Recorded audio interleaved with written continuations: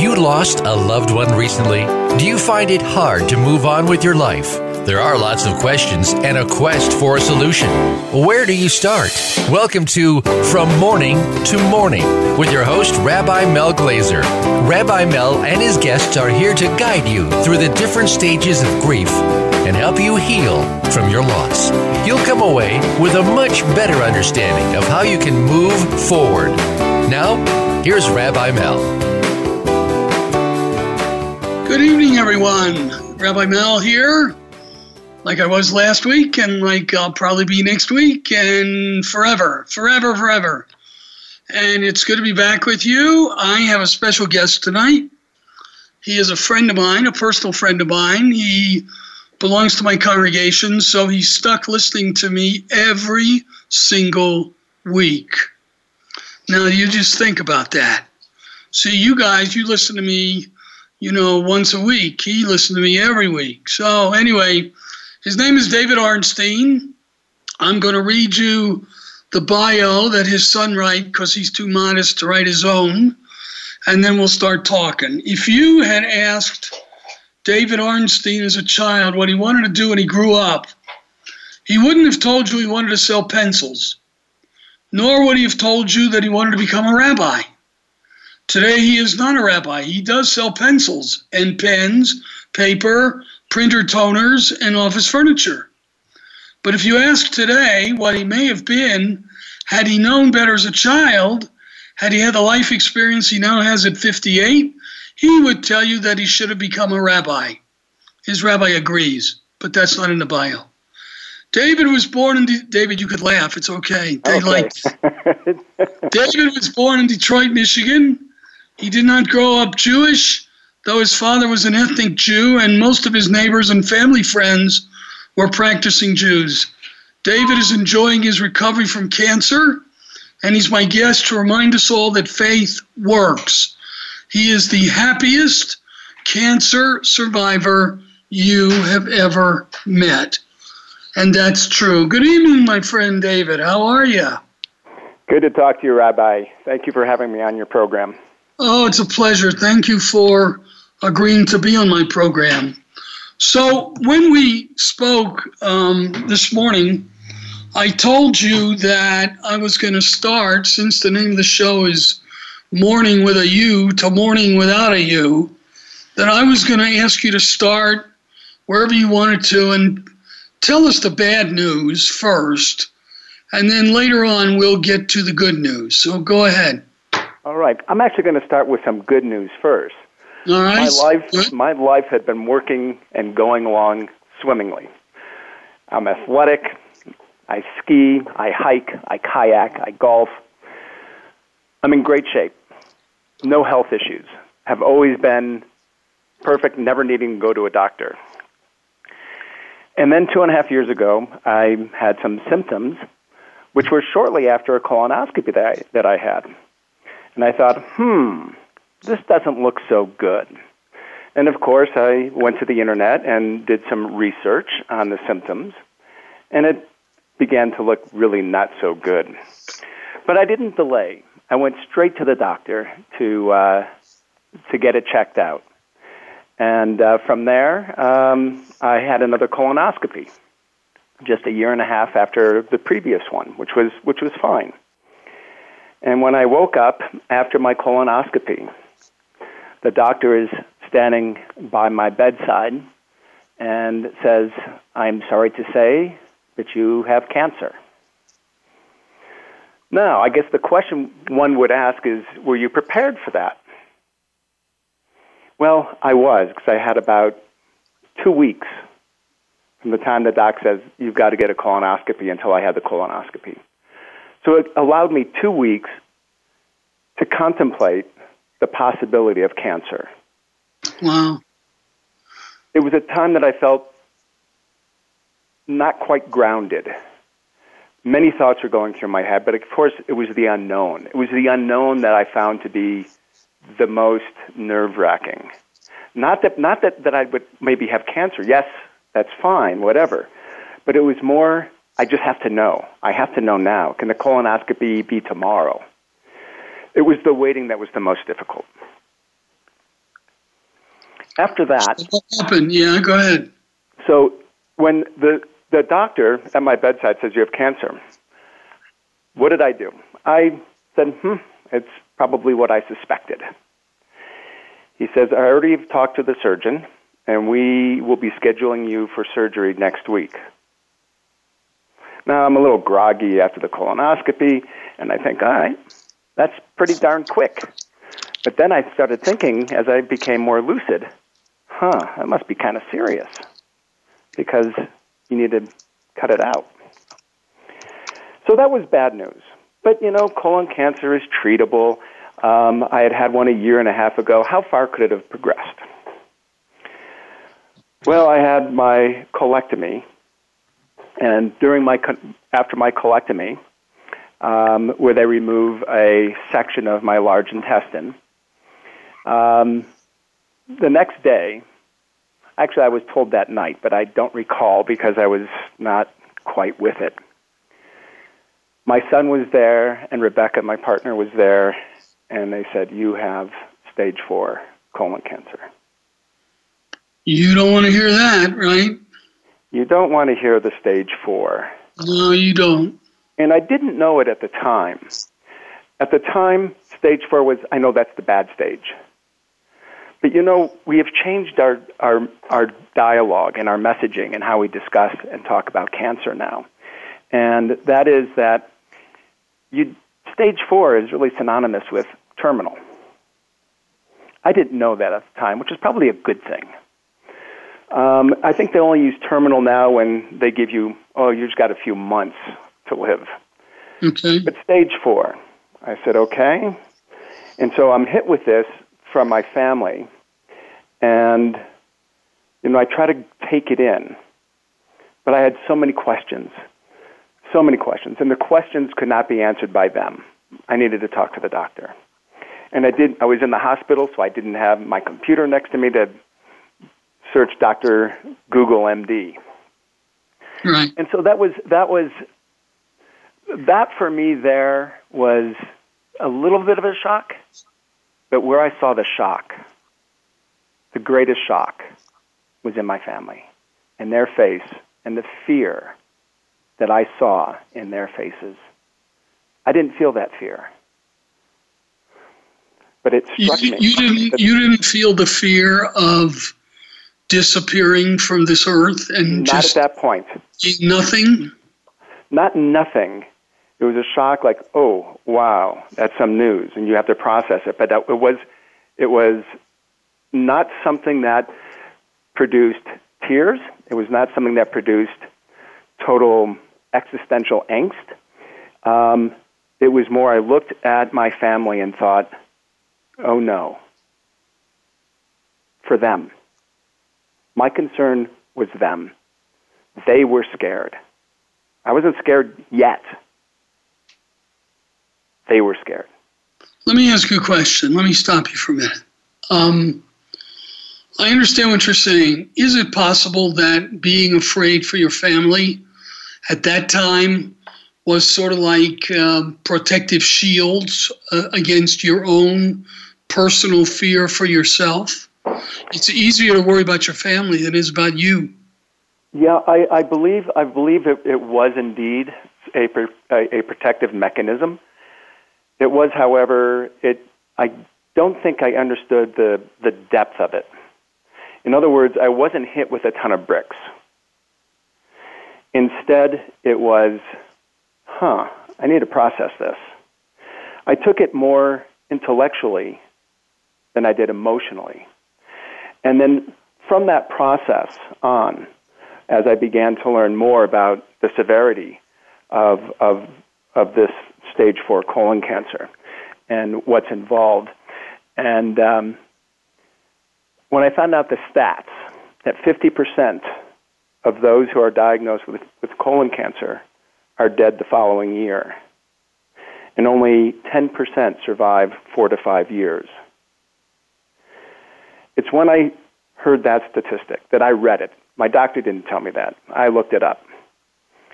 And it was then, I think, where I had the greatest impact. Where I said, wow. Then it was personal. there was a progression of dealing with it. It was like one brick at a time rather than one whole big truckload of bricks on top of me. Which, metaphorically speaking, might have been better for you, not for your family, but for you. Because had you died on the table, let's say, or had you died in a month, you only would have had to suffer for a month. Your family, on the other hand, would still be suffering. Yeah, the suffering goes there. You know, when all is said and done, I won't be suffering if I'm not here. They'll continue to suffer. And that, to me, still is my greatest pain in this. So after after processing the diagnosis, they said, well, we're going to go ahead and do chemotherapy for 3 months and see where things go. And things look really good. I handled the chemotherapy fairly well. I do have some permanent disabilities from it, some peripheral neuropathy. But what does that mean? I still came to work. I still went to work. Oh, what you just said, what does that mean?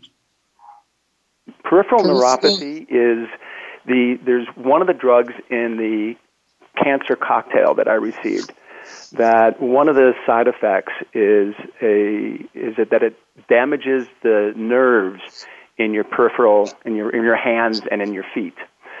Often it's not permanent, but in my case it has been. And what it does is it makes your feet tingle and are numb and painful at the same time. You usually don't use numb and painful in the same sentence. If it's numb, it's not painful. It's very strange. So walking barefoot, even on plush carpet, is uncomfortable. So I wear Crocs all the time. It's the most comfortable thing on my feet. So that's the peripheral neuropathy. And from there, the chemo, I did all right. I came to work, and, then at noon, I felt fatigue. That's another word that is really interesting. If you've never had chemo, you don't really understand the word fatigue. You know, you think fatigue is, I just ran 5 miles, I'm fatigued, or I didn't have a good night's sleep last night, I'm fatigued. But this fatigue and yuck feeling is something, there's no word that I can find in our language that can describe that yuck cancer chemo. Well, I think of what you're talking about is you were wrung out, like a wash rag that got squeezed too many times, and you had to put your little self in bed for a couple hours, and that's the only thing you could do, right? What else could you do? It went more than a couple hours. It might happen at noon, and then at 5 o'clock it's time to go home. I'm waking up. And that was your most productive day all week, probably. Right. But, and then after that, there was some good news. The good news was that I was a candidate for a liver resection. And a liver resection is removing a portion of the liver where there is cancer tumors that had appeared. And it's not a simple operation. It's pretty major, and it takes some time to recuperate. And that was in April of 2015, and I handled it very well. And then I got the best news: no cancer where they showed cancer.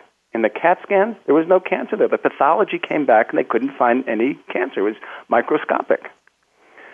So obviously, I responded very well, or the cancer responded terribly to the chemo. My body, not so much. And so that was good news. Everything looked good. Do they have an explanation? I mean, are you the 1%er that where the cancer goes away for a while? Well, I mean, it was interesting because there have been a few papers written on this, and again, I'm not a doctor. So I don't know all the details of this, but According to my oncologist, it was a very, very rare occurrence where there were numerous spots, and they cut those spots out, that section of the liver. They could not find cancer there. Yet they had seen it progress and get larger over the course of after my colectomy. So it was very unusual, and it was good news. And the hope was, of course, that, hey, I'm cancer-free right now. And my doctor says there are two words, my oncologist, he says there are two words I don't like to use and don't like to say. And they're both C words, cancer and cure. Mm. Because cancer is a scary word, and it's hard for people to digest and say that you've got it. And cure, because cancer is so unpredictable, that to go ahead and say cure, they don't like to say it because they're so often wrong. It looks like it is, but it's not. Is cancer ever cured permanently? Yes. It is? Yes. There are different types of cancers, where things go into remission and then you might go 5 years and it'll come back. There are other cancers, such as mine, that essentially really don't go into remission. My understanding is that with colon cancer, chemo itself will not cure you.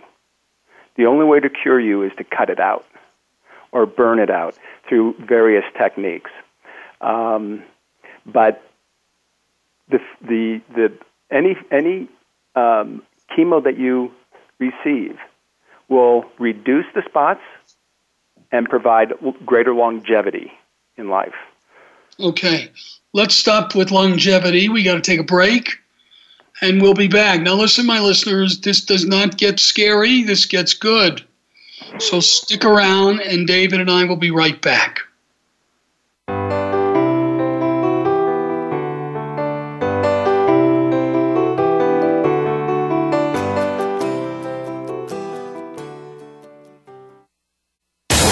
Find out what makes the most successful people tick. Keep listening to the Voice America Empowerment Channel. VoiceAmericaEmpowerment.com.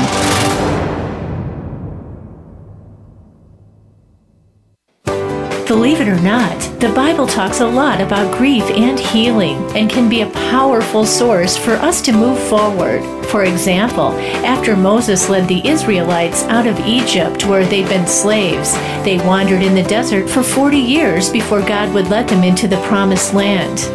God only wanted those who'd been born free, who'd never known slavery, to enter Israel. Those who had been slaves had to die out before their descendants would be allowed to enter the Promised Land. Find out more in Rabbi Mel Glazer's award-winning book, And God Created Hope. Available at Amazon and in Kindle format.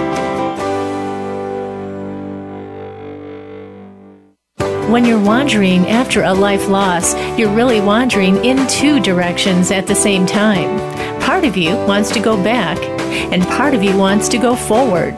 That was also true of the Israelites when they were wandering in the desert with Moses. They didn't want to go back to being slaves, of course, but they did want to go back to the familiarity of home in Egypt. It was predictable and known, and they were afraid, like everyone is, of the unknown. Find out more in Rabbi Mel Glazer's award-winning book, A GPS for Grief and Healing, available at Amazon and in Kindle format.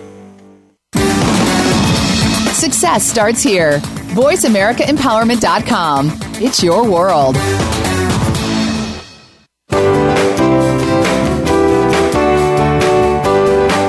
You are listening to From Morning to Morning. To find out more about our program, visit griefok.com. Again, that's griefok.com. Now, back to From Morning to Morning. Hi, everybody. Rabbi Mel. I'm back with you with my good friend David Arnsteen, who is my guest tonight. We just spent the first segment talking about his diagnosis of his liver cancer and what happened after that. And then he took another test or two, and God bless, the cancer was gone. He was in remission.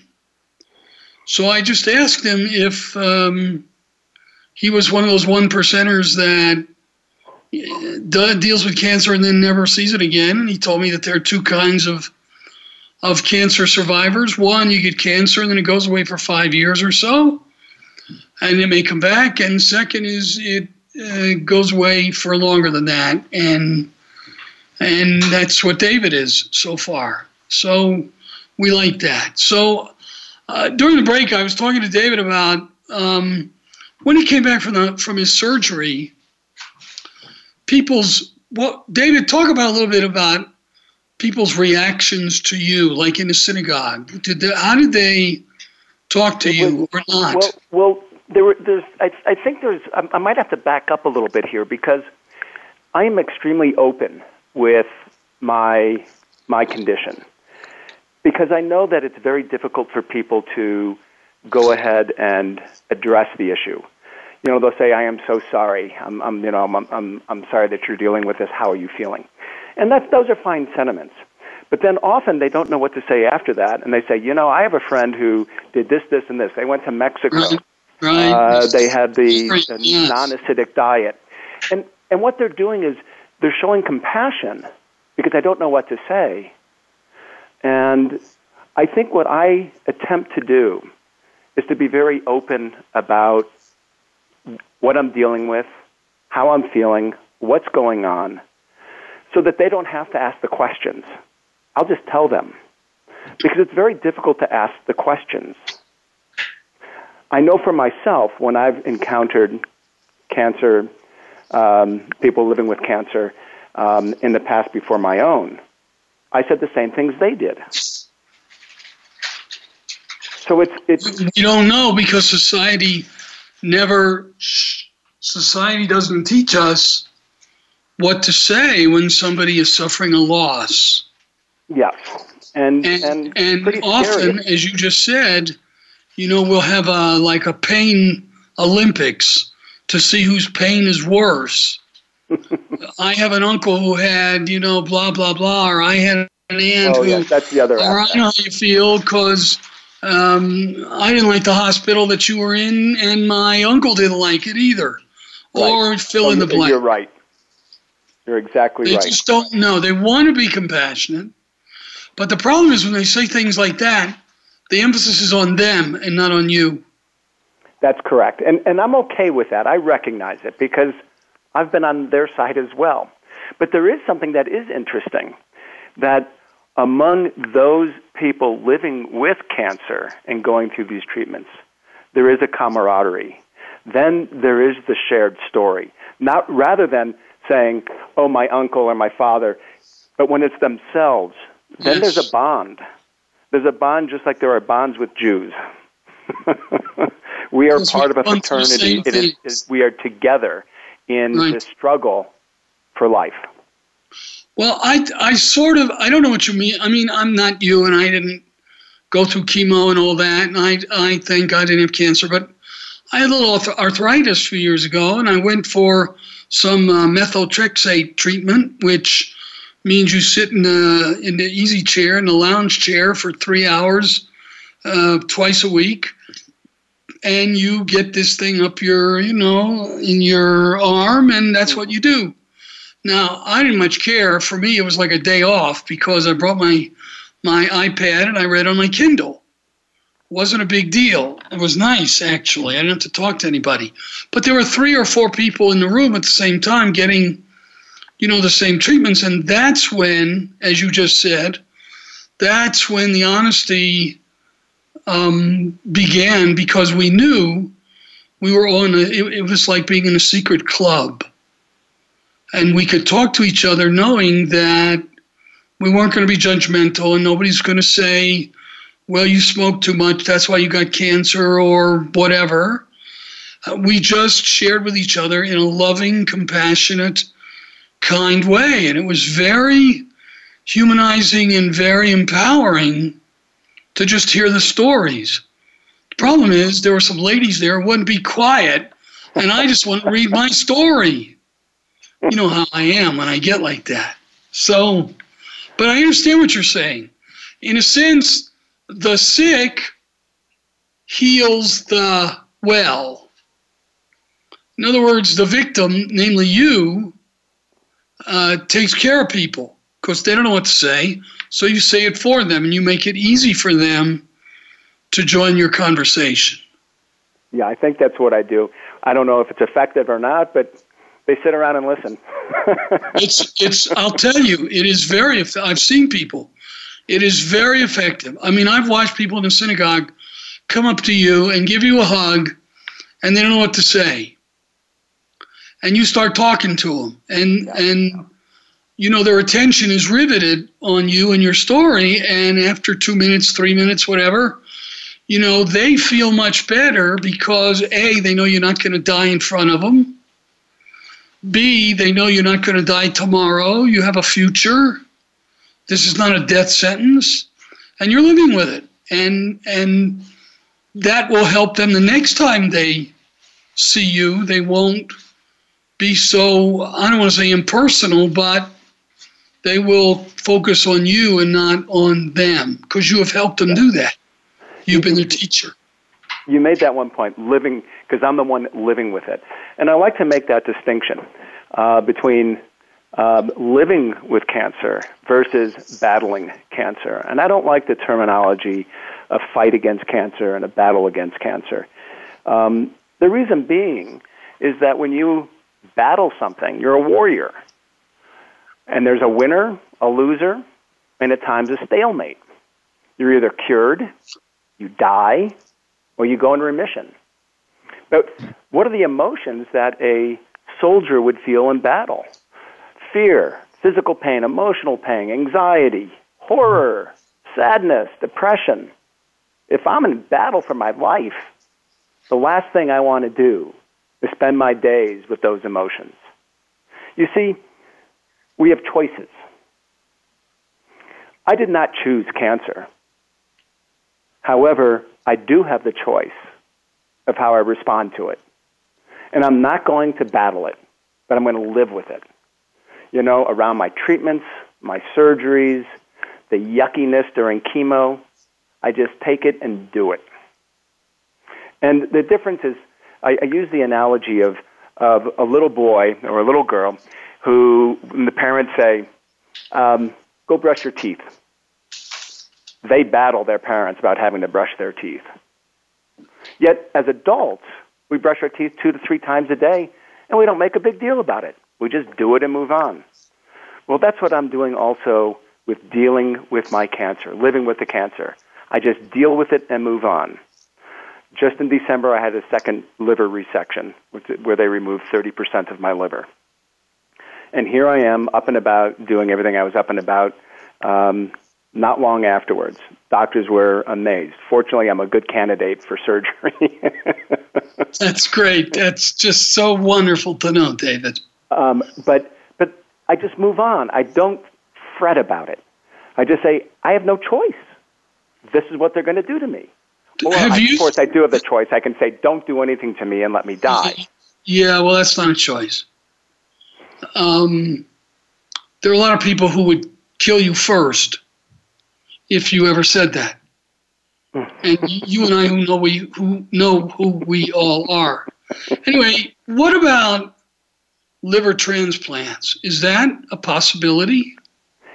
Generally not. As I understand it, when you have cancer, metastatic cancer in your liver, the ability to accept another one, another liver, and to, with all the drugs you need to take so you don't reject it, that you are weakened anyway, and cancer can come right back with greater vengeance, is what I understand. So it's generally not done in stage 4 colon cancer issues.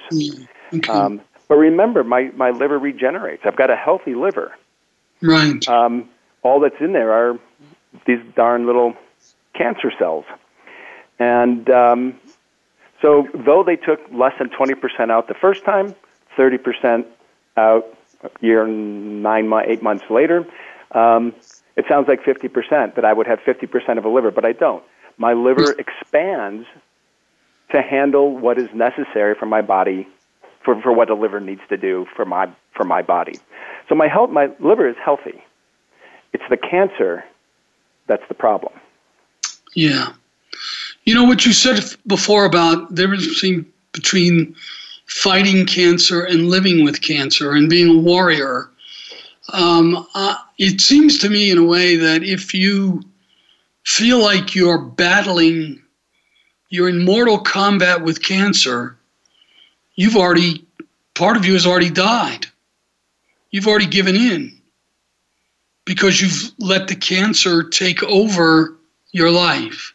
You, David Arnsteen, has not let that happen. I think that's a very good point. You know, I did go on to some message boards just to see what was going on because people have recommended. You can see how others are Sure. handling the cancer. Those same people there are message boards for people with colon cancer, stage 4, and all the situations that they have. And I perused some of these. And I can see how it's extremely helpful for a lot of people. It helps them. But I think the point you make is right. What they're doing is they're obsessing about the cancer and not living their life. Yeah. Because I still get up in the morning. I am no different now with cancer than I was before cancer. I'm the same upbeat, happy guy. And I don't let these demon thoughts enter my mind. They don't happen. That's not to say the occasional time where usually it occurs when one of my family are concerned that then I mull it over in the night. Yeah, you're right. But really, I have made, just like I said, I make a choice of how to respond to it. I'm not going to let it beat me. It might beat me physically, and it may get me. But I'm not going to let it beat me emotionally. I'm not going to let it beat me in the things that I enjoy and do every single day. I don't want that distraction. I move forward. And for me, how did I get there? I don't know.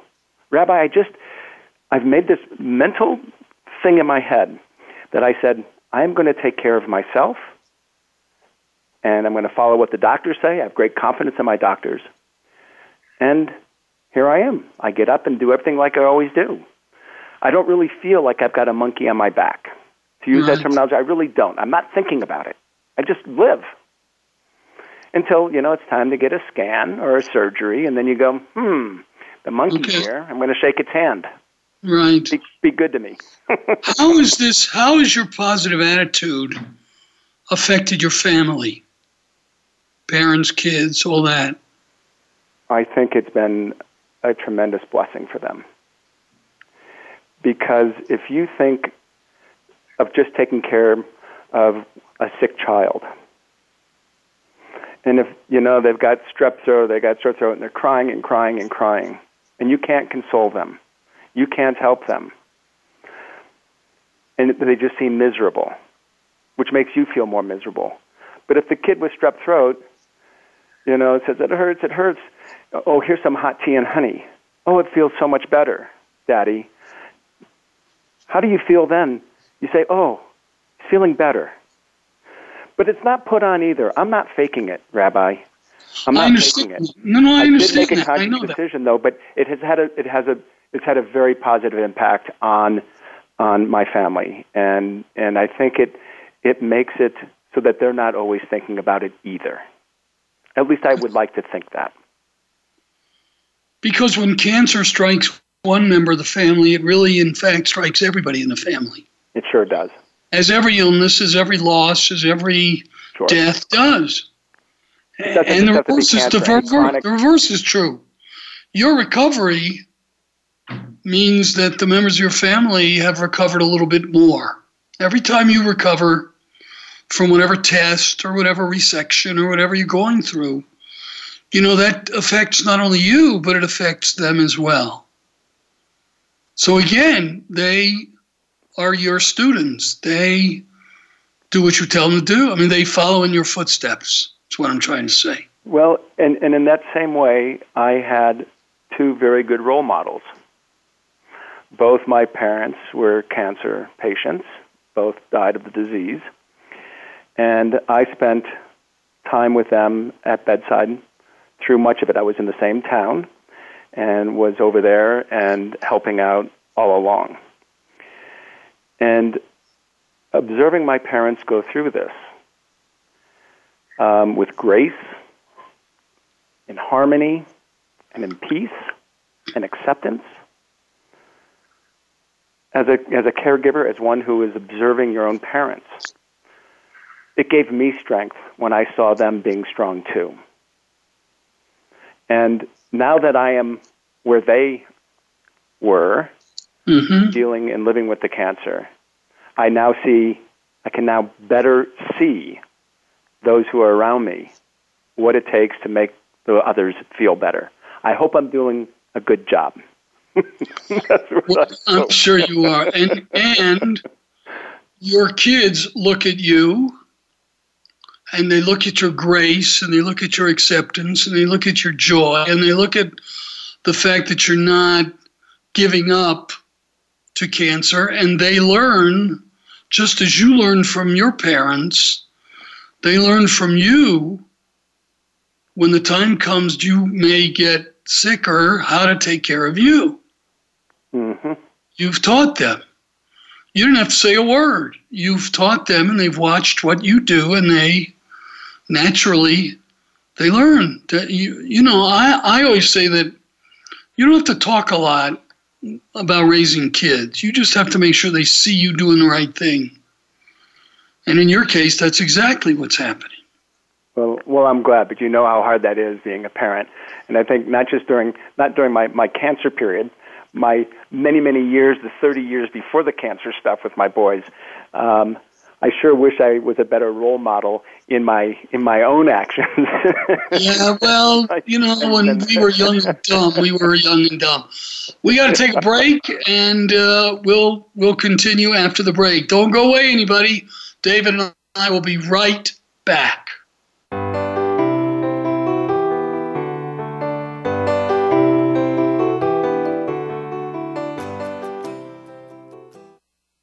Follow us on Twitter for more great ideas at Voice America Empowerment. When you're wandering after a life loss, you're really wandering in two directions at the same time. Part of you wants to go back, and part of you wants to go forward.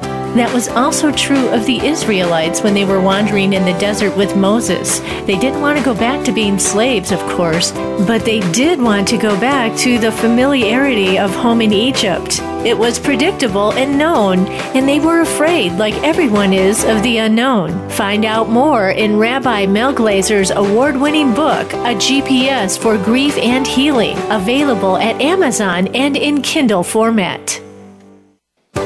Believe it or not, the Bible talks a lot about grief and healing and can be a powerful source for us to move forward. For example, after Moses led the Israelites out of Egypt where they'd been slaves, they wandered in the desert for 40 years before God would let them into the promised land. God only wanted those who'd been born free, who'd never known slavery, to enter Israel. Those who had been slaves had to die out before their descendants would be allowed to enter the promised land. Find out more in Rabbi Mel Glazer's award-winning book, And God Created Hope, available at Amazon and in Kindle format.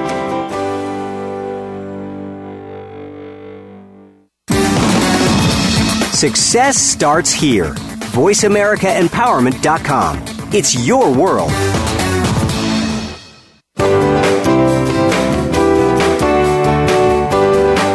You are listening to From Morning to Morning. To find out more about our program, visit griefok.com. Again, that's griefok.com. Now, back to From Morning to Morning. Hi, everybody. Robert Mel's back with my good friend and guest, David Arnsteen, who's been talking about liver cancer. Oh, it's a very happy topic, but he is a happy guy.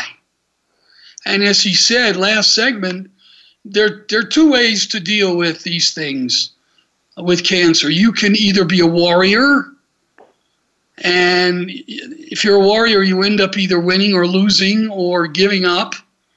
Or you can live with it and just try to live a decent, good life like you were before you got cancer.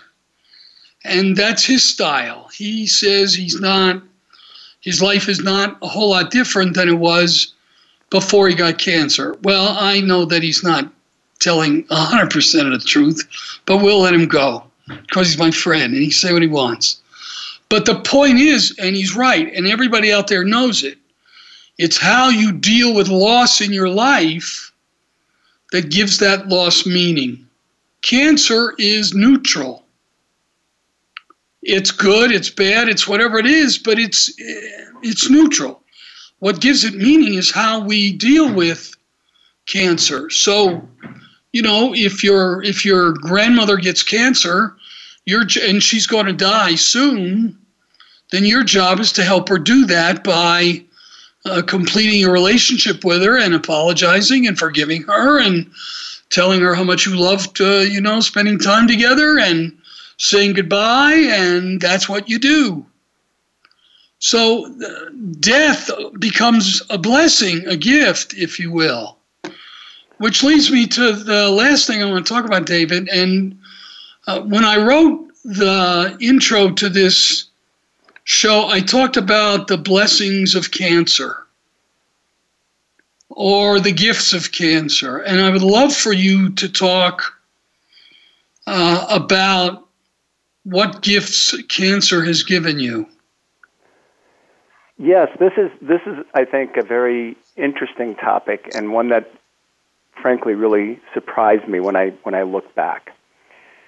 And that is after going through the process of understanding, dealing with my mortality, perhaps imminent mortality, the true existential threat that those with chronic diseases have. I'd even go to the cemetery and think of what it's going to be like underground. What's going to happen here when I'm not here? What's going to happen at my funeral? It was a fascinating time for me. It was intellectual, but there was emotion in there as well. And it was a matter of contemplation. And it was once I came to terms with all of that, I recognized what is important in life. It's my family. It's the beauty of waking up every morning. It's the beauty of living life and looking at it through a different lens. And this sounds trite to say you're looking at life through a different lens, but I have to tell you, it's true. I now look at what I have and what I'm facing as a blessing, as a gift. And when you say that to people, people have a very difficult time understanding what you mean by that. How can that be? My God, I would hate to be in your shoes with stage 4 colon cancer. Well, like I said before, I don't have a choice of getting cancer or not. I got it. Right. But now I look at it and I say, my goodness, this is fantastic. Now that I have it, this is fantastic. Why? Because I got some more time. I would not like to drop dead of a heart attack or be hit by a bus and die instantly, because then I would have lost what is now what I've experienced over the last 2.5 years, the beauty of my relationships with my family and friends, of the beauty of the world around me, of looking at the little things that would frustrate whoever all the time, it disappears. I can stand in a long grocery line and pick the wrong grocery line. And in the past, I'd get frustrated and my blood pressure would rise. And now, hey, this is better. It's whatever it is. It's the way it is. That's right. And I chuckle. I laugh to myself in line that I don't mind this so much. Yeah, I'm late for an appointment. That's okay. Yeah. That appointment's not life and death. I'm dealing with life and death. Right. I understand what you're saying. It's just so interesting, and so many people tell me similar kinds of things. I know people whose spouse has died, for example, Now, to me, loss is loss. Okay, someday we're going to mourn your loss. Not anytime soon, please God, but someday the day will come when the little bitty cancers will get bigger and bigger, and you know what's going to happen. So I talk to people that have whose loved ones have died all the time, and they tell me, Rabbi, I'm almost embarrassed to say that when my husband died, he gave me a gift. And I asked them to elaborate, and there was a lady in the congregation a couple months ago who said, I'm free to be who I want to be. I don't have to ask anybody's permission. It doesn't depend on anybody else. It's me. When my daddy died, my mother never remarried. And I asked her once, how come you never remarried? And she said, because I'm free. If I want to take myself out to dinner, I'll take myself out to dinner. If I want to have mac and cheese at home and put my feet up, watch TV, I don't have to ask anybody. That's just what I do. And so in a sense, your cancer has given you a kind of freedom that you say you had before, but I think you've got a different kind of freedom. This is more existential freedom. Oh, absolutely. You're it. You are the decider, as one of the great presidents of our time said. You are the decider. There's another interesting thing is that, often people say, well, what's on your bucket list? Yeah. And I say, you know what? I've got a couple things, but it's not any different now than it was before. Mm-hmm. I live now as if I'm going to continue to live forever. I live still that same way, even though that threat, that existential threat, could be imminent. And again, that goes back to the very idea we were talking about before. If we sit here and suffer thinking about the cancer all the time and not living our lives, then we've bowed down to the cancer, and the cancer is won. That's right. On one battlefront, if you want to use the term battle, because I don't like to use that. I know, but if you do, people who do use that, they've lost the war already. They've lost the battle because the cancer controls everything they do.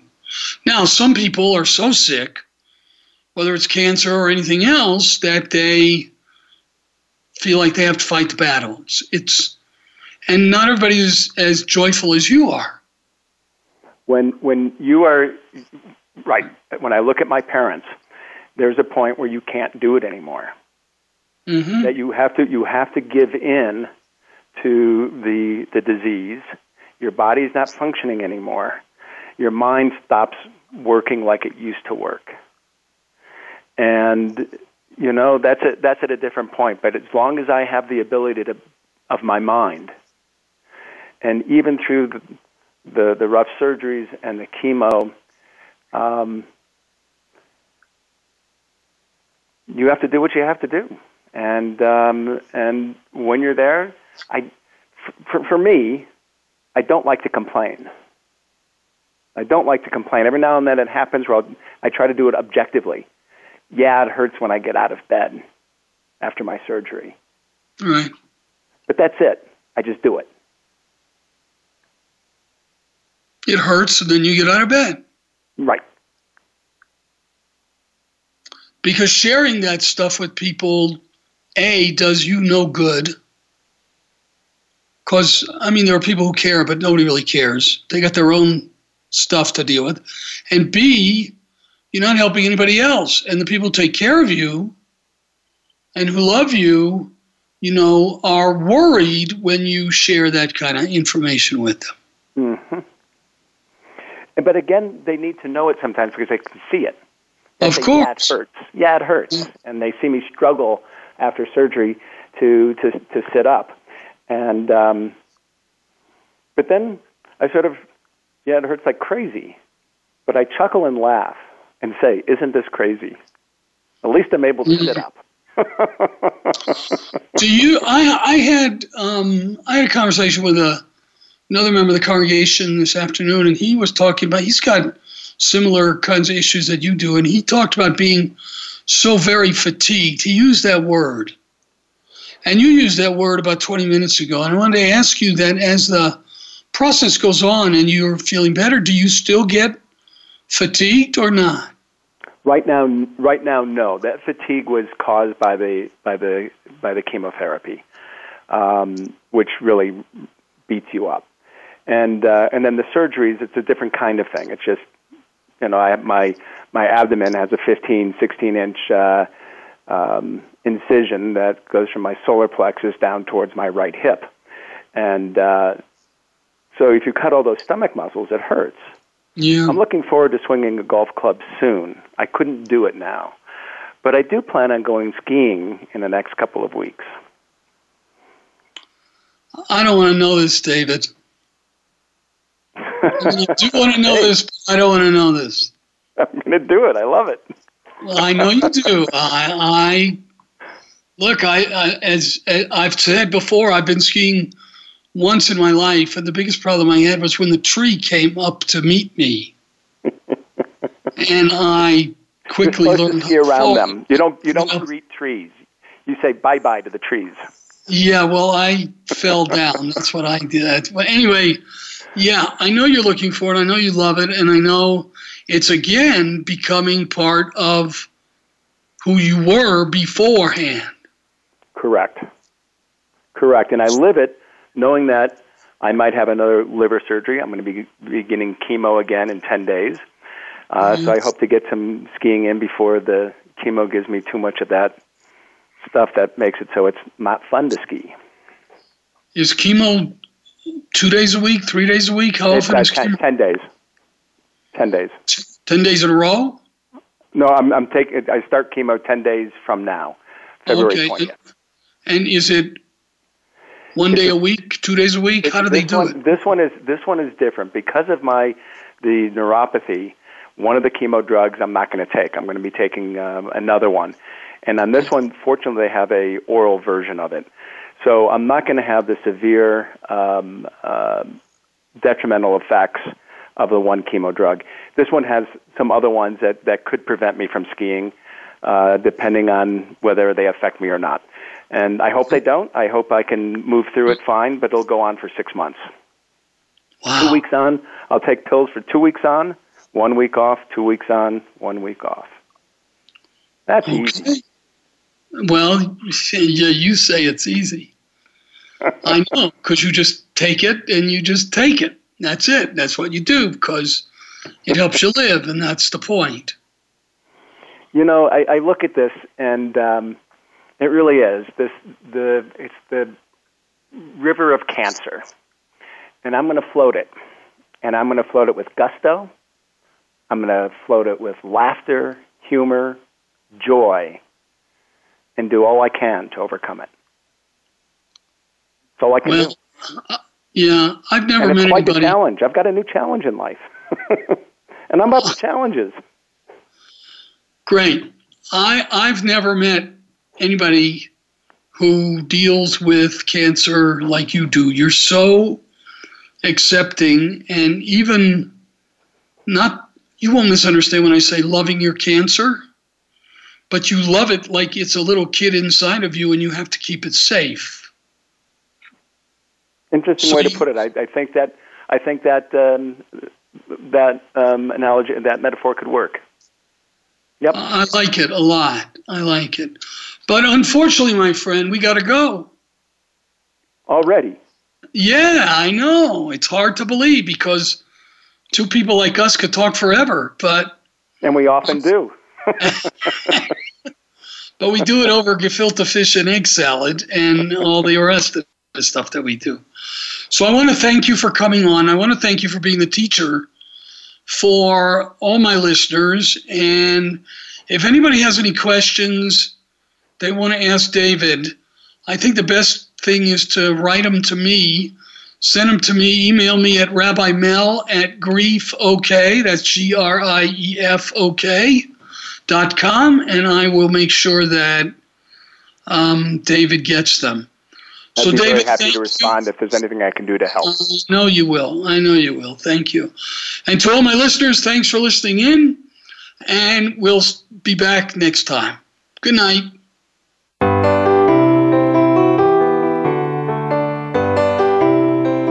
Thank you again for joining Rabbi Mel Glazer for From Morning to Morning. Please tune in again next Thursday at 8 p.m. Eastern Time and 5 p.m. Pacific Time on the Voice America Empowerment Channel. We're wishing you strength and hope in the next week.